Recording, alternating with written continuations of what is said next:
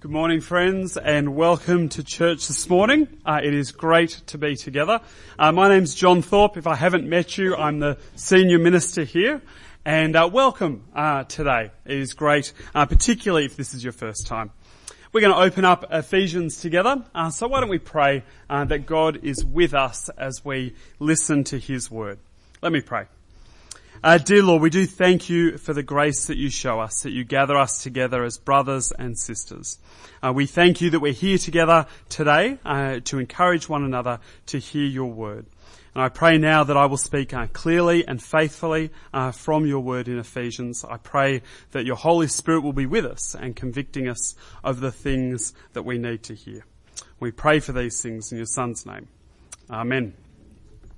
If you are just joining us, or if you need a little jog of your memory, the plot so far in Ephesians started with Paul reminding us that God is in control.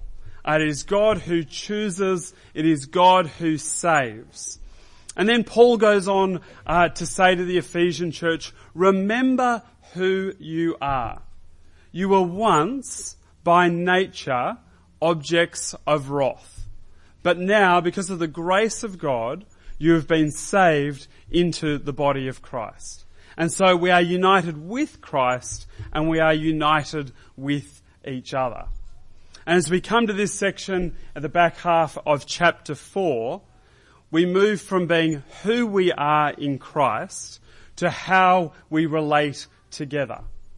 And how we relate together as the body of Christ is going to be one of the most significant factors in whether we thrive as a church or whether we just survive.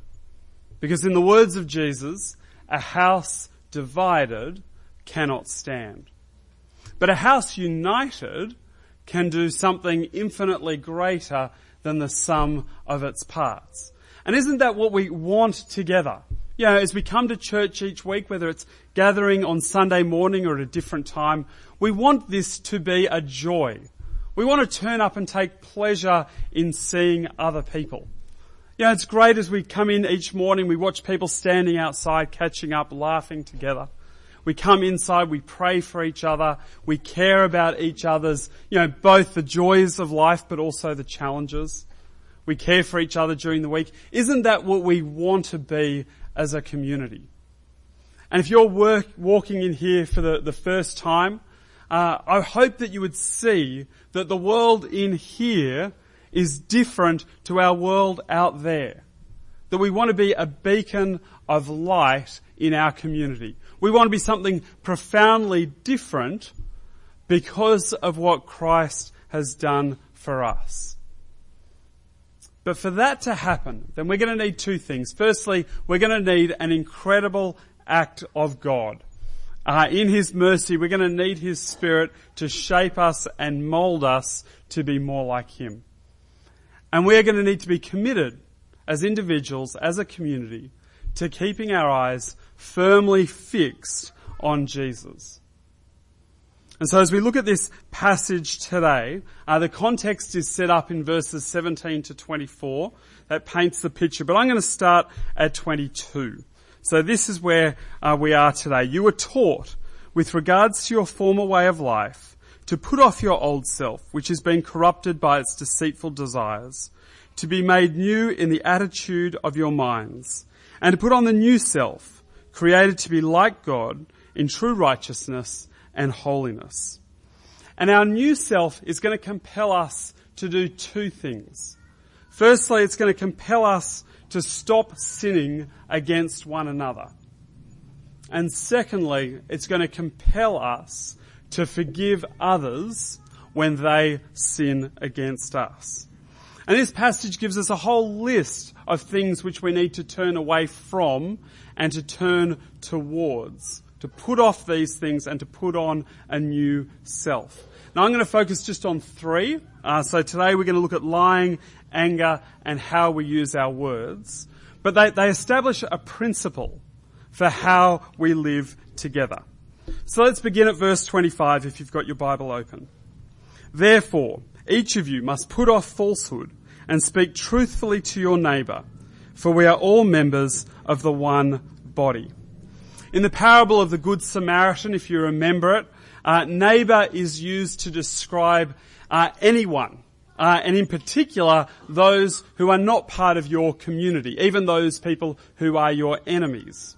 And so we have this picture of a Samaritan man, a natural enemy, helping a Jewish man in a moment of crisis.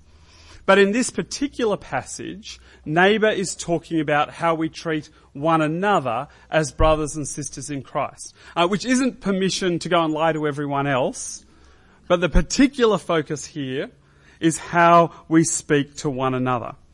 And there's nothing quite like a lie, is there, to destroy trust, either by what we say or what we choose not to say. The objective is to intentionally deceive someone else.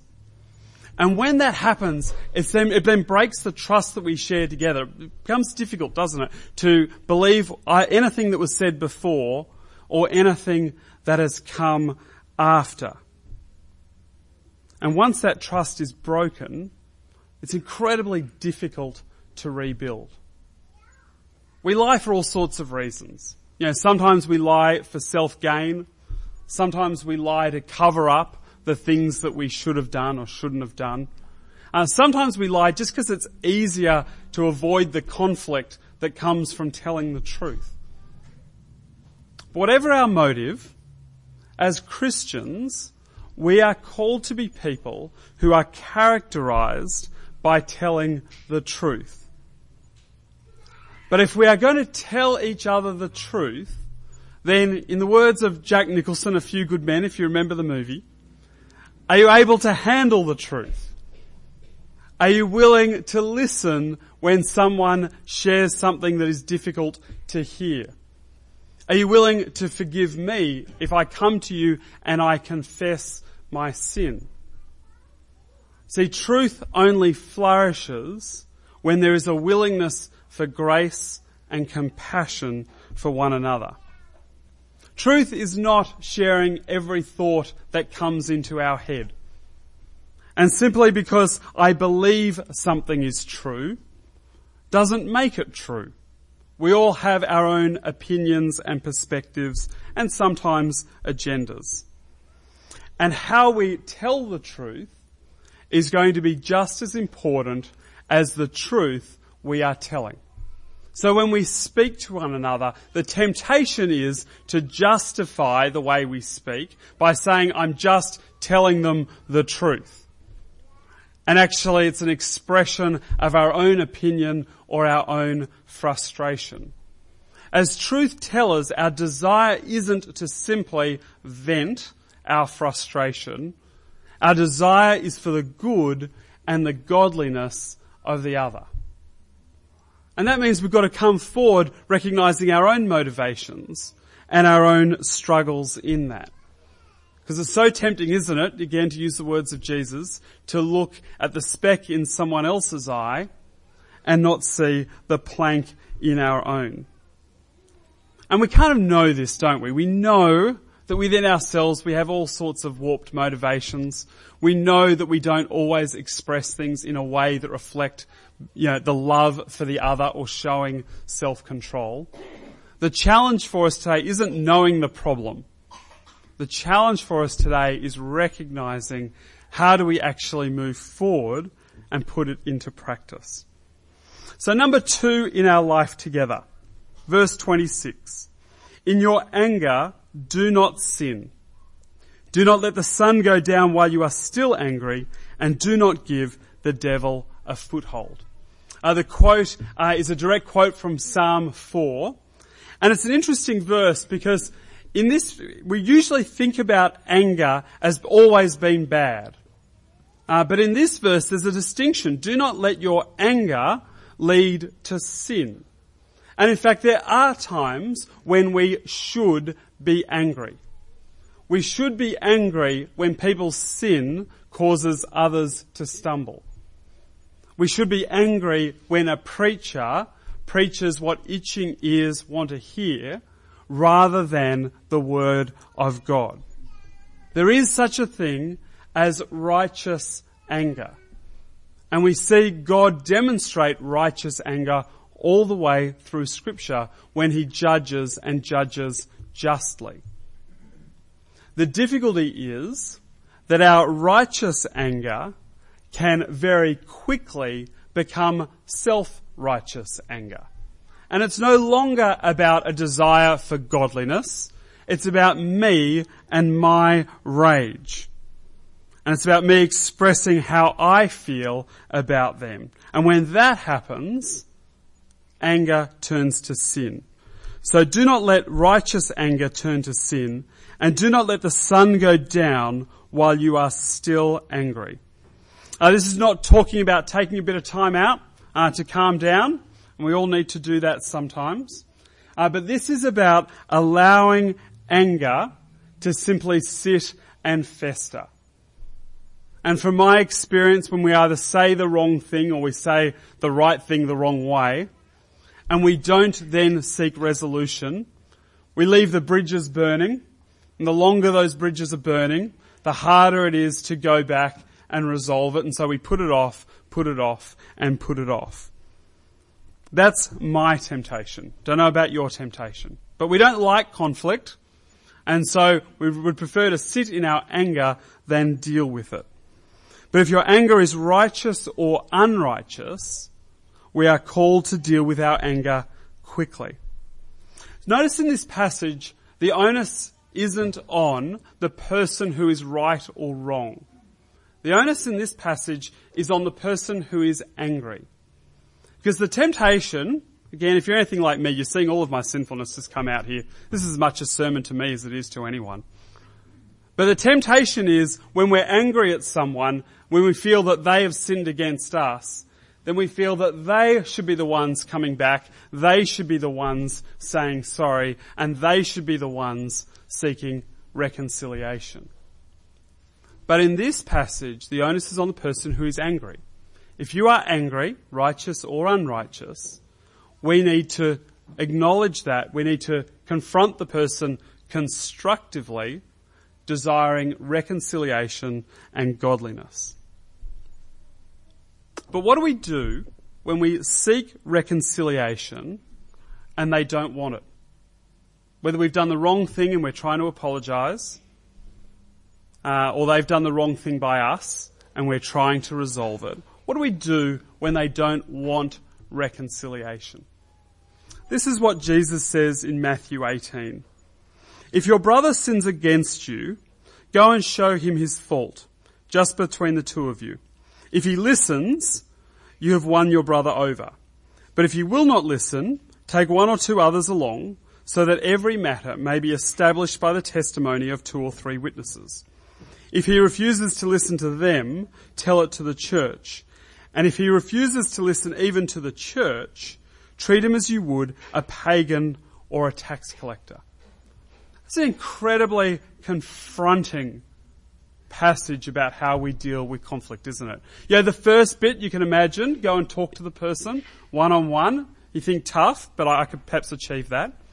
We can see the idea and the wisdom of perhaps taking someone as a mediator to work with us. That you can imagine that being healthy and constructive. But it's pretty confronting when you get to the point of bring it to the church or expel someone from the church, not out of punishment, but so they can recognise their sin and seek reconciliation. That is incredibly confronting. And it says 2 things to us. It says that sin is serious, that God takes our sin seriously.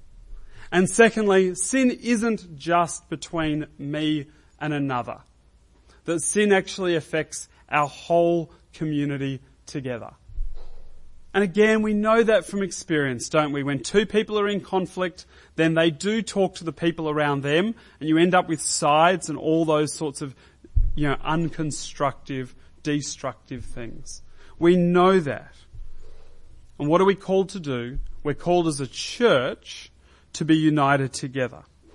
But there's also a call, so as much as there's a call to confront sin, there's also a call to offer forgiveness. So in verse 21, then Peter came to Jesus, this is Matthew 18, and asked, Lord, how many times shall I forgive my brother when he sins against me? Up to 7 times? Jesus answered, I tell you not 7 times, but 77 times. Now in Jewish culture, the going rate to be gracious in forgiveness was 3 times. Okay, but Peter, he knows Jesus. He knows he sets the bar pretty high. And so he's come back and said, not just 3, but Lord, how about 7? Okay, this is exceeding all cultural expectation. And Jesus turns to him, I can imagine he's thinking, nice try, Peter. Not 7, but 77. Because sin will continue to raise its ugly head in our community. And we are called to continue to forgive, to continue to offer grace and generosity. And if we are unwilling to seek reconciliation, if we are unwilling to offer forgiveness, then we give Satan a foothold. It must warm the cockles of Satan's heart when he watches a community of Christians tear itself apart from within. He doesn't need the church, the society around us, beating down on us. We can pull each other apart from within. And what a tragedy. A group of people who are transformed by the grace of God, who have been given the Holy Spirit.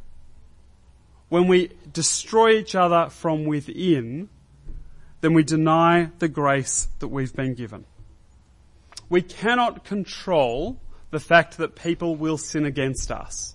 It is going to happen. It will continue to happen.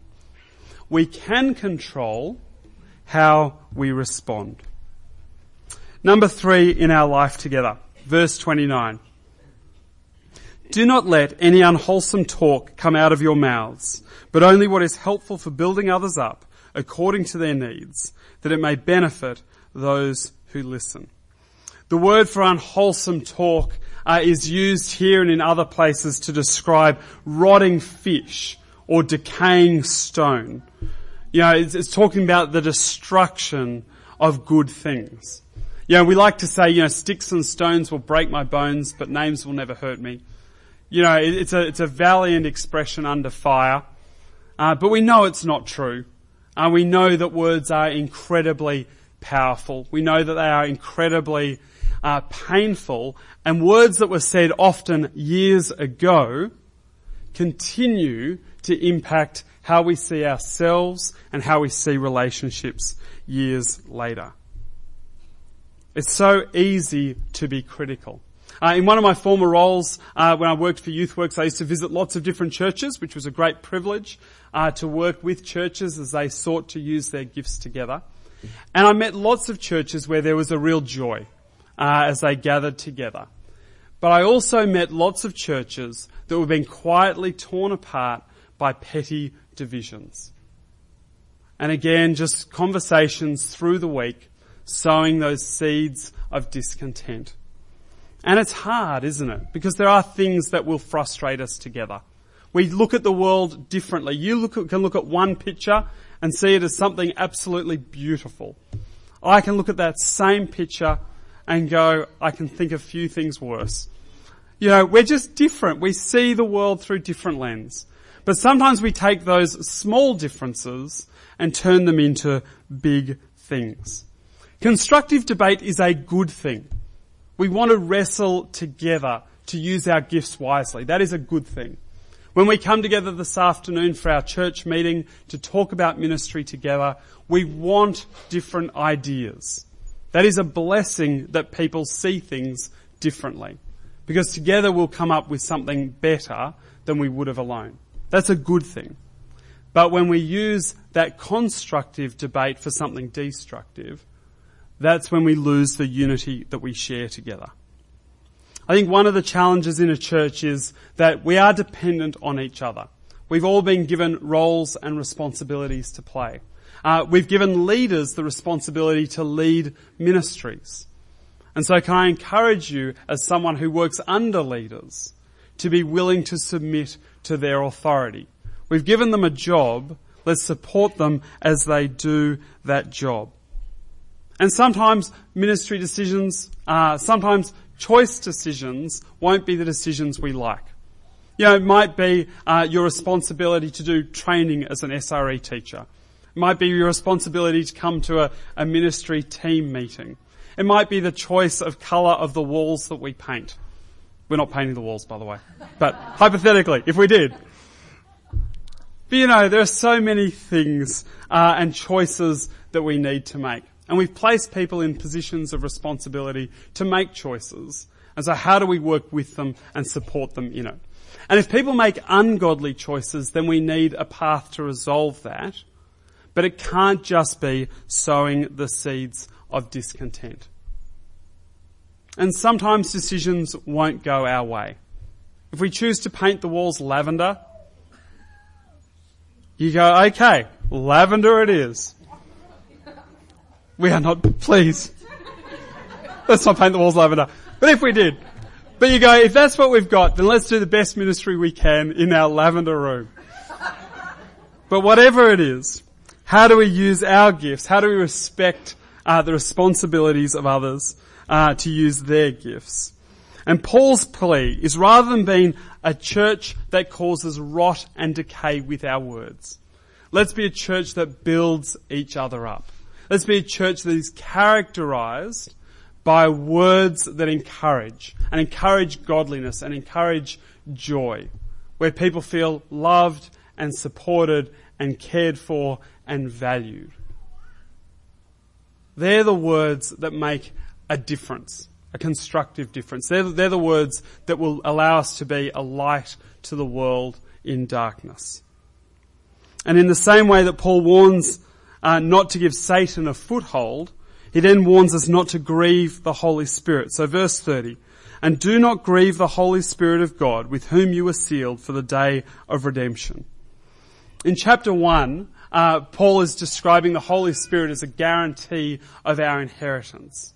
But the Holy Spirit is also the one who is shaping us to be more like Christ. And so when we use our words like we did before we were followers of Christ, we're rejecting the Holy Spirit in us. We know that the Holy Spirit is drawing us to be more like Jesus. And we're saying, you know what, I know it, but I don't want it. I want to go back to my old ways. I want to go back to my old sinful habits because they're easier, because they're more entertaining, because I can get a good laugh out of it. That's our temptation. But if we are in Christ, then we are new people.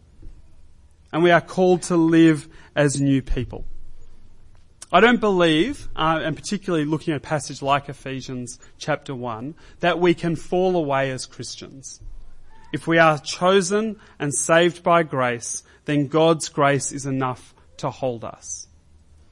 But if there is no evidence of grace, if there is no fruit of the Spirit in us, if there is no willingness to use words of reconciliation, if there is no willingness to forgive, then we have to ask ourselves, is the Holy Spirit really present? And sometimes we need to hear that. Sometimes we are Christians, we need to repent of a habit we've got into. Sometimes, for some of us here, it might challenge us to say, am I really a follower of Jesus at all? I know I'm a churchgoer, but am I a follower of Jesus? And if that's you, then today perhaps is a day to recognise that, to be confronted by that, not in a bad way, but a good way. Because when we're confronted, it allows us to then do something about it. To repent, to acknowledge that God is Lord and Saviour, and to follow Him. And finally, in our passage together, be imitators of God. The first words of chapter 5 serve as a link between the section we've just looked at and what's about to come ahead. And this is what it says. Be imitators of God, therefore, as dearly loved children, and live a life of love, just as Christ loved us and gave Himself up for us as a fragrant offering and sacrifice to God. The world's view of life and love starts with me at the centre of everything. It's all about me, my wants, and my rights. But Jesus says real love is sacrificial.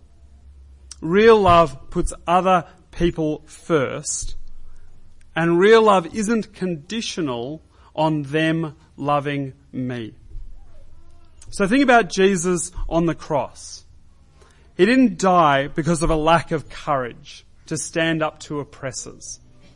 He didn't die because the people before him were so thankful that he wanted to express his love back. He died in front of a mocking crowd. If you are the Christ, then come down from the cross. And yet he chose to die for our sake, to save us from sin, and as an act of the ultimate expression of worship to his Father. Whether he does his Father's will perfectly. That's the example we have of grace and forgiveness. So can I encourage you today, if you have unresolved relationships with a brother or sister in Christ, then can I encourage you to seek reconciliation as much as what is in your power. It might be that you have sinned against them and you'll be asking for forgiveness. It might be that they have sinned against you and you are offering restoration and forgiveness. But whatever it is it possible to go and seek reconciliation?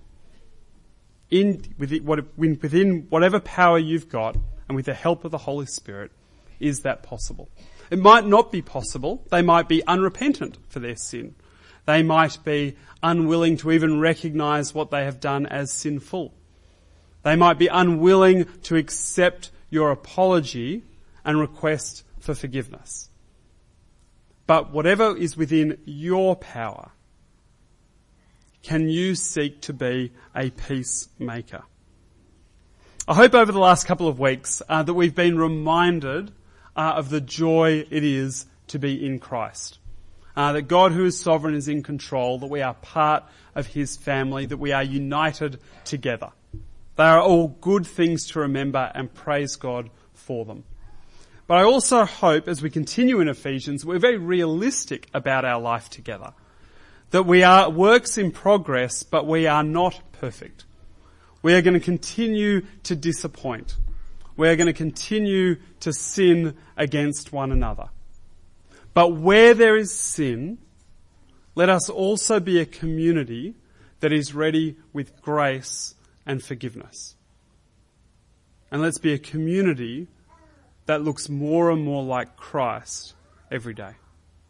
Let me pray. Dear Lord, we thank you for the grace that you show each of us, that you would gather us into your family, that you would give us your Spirit. Lord, we're confronted by this passage today because it puts a mirror to us that helps us look at ourselves, and sometimes we don't like what we see. Lord, where there is unresolved sin in our life, Lord, we pray that we seek your forgiveness and the forgiveness of others around us. Lord, we pray that we will have the same grace that you show us, that we will be able to forgive others. But in all things, I pray that we will be the united body of Christ that you've made us, and that we will continue to grow to be more like you. Amen.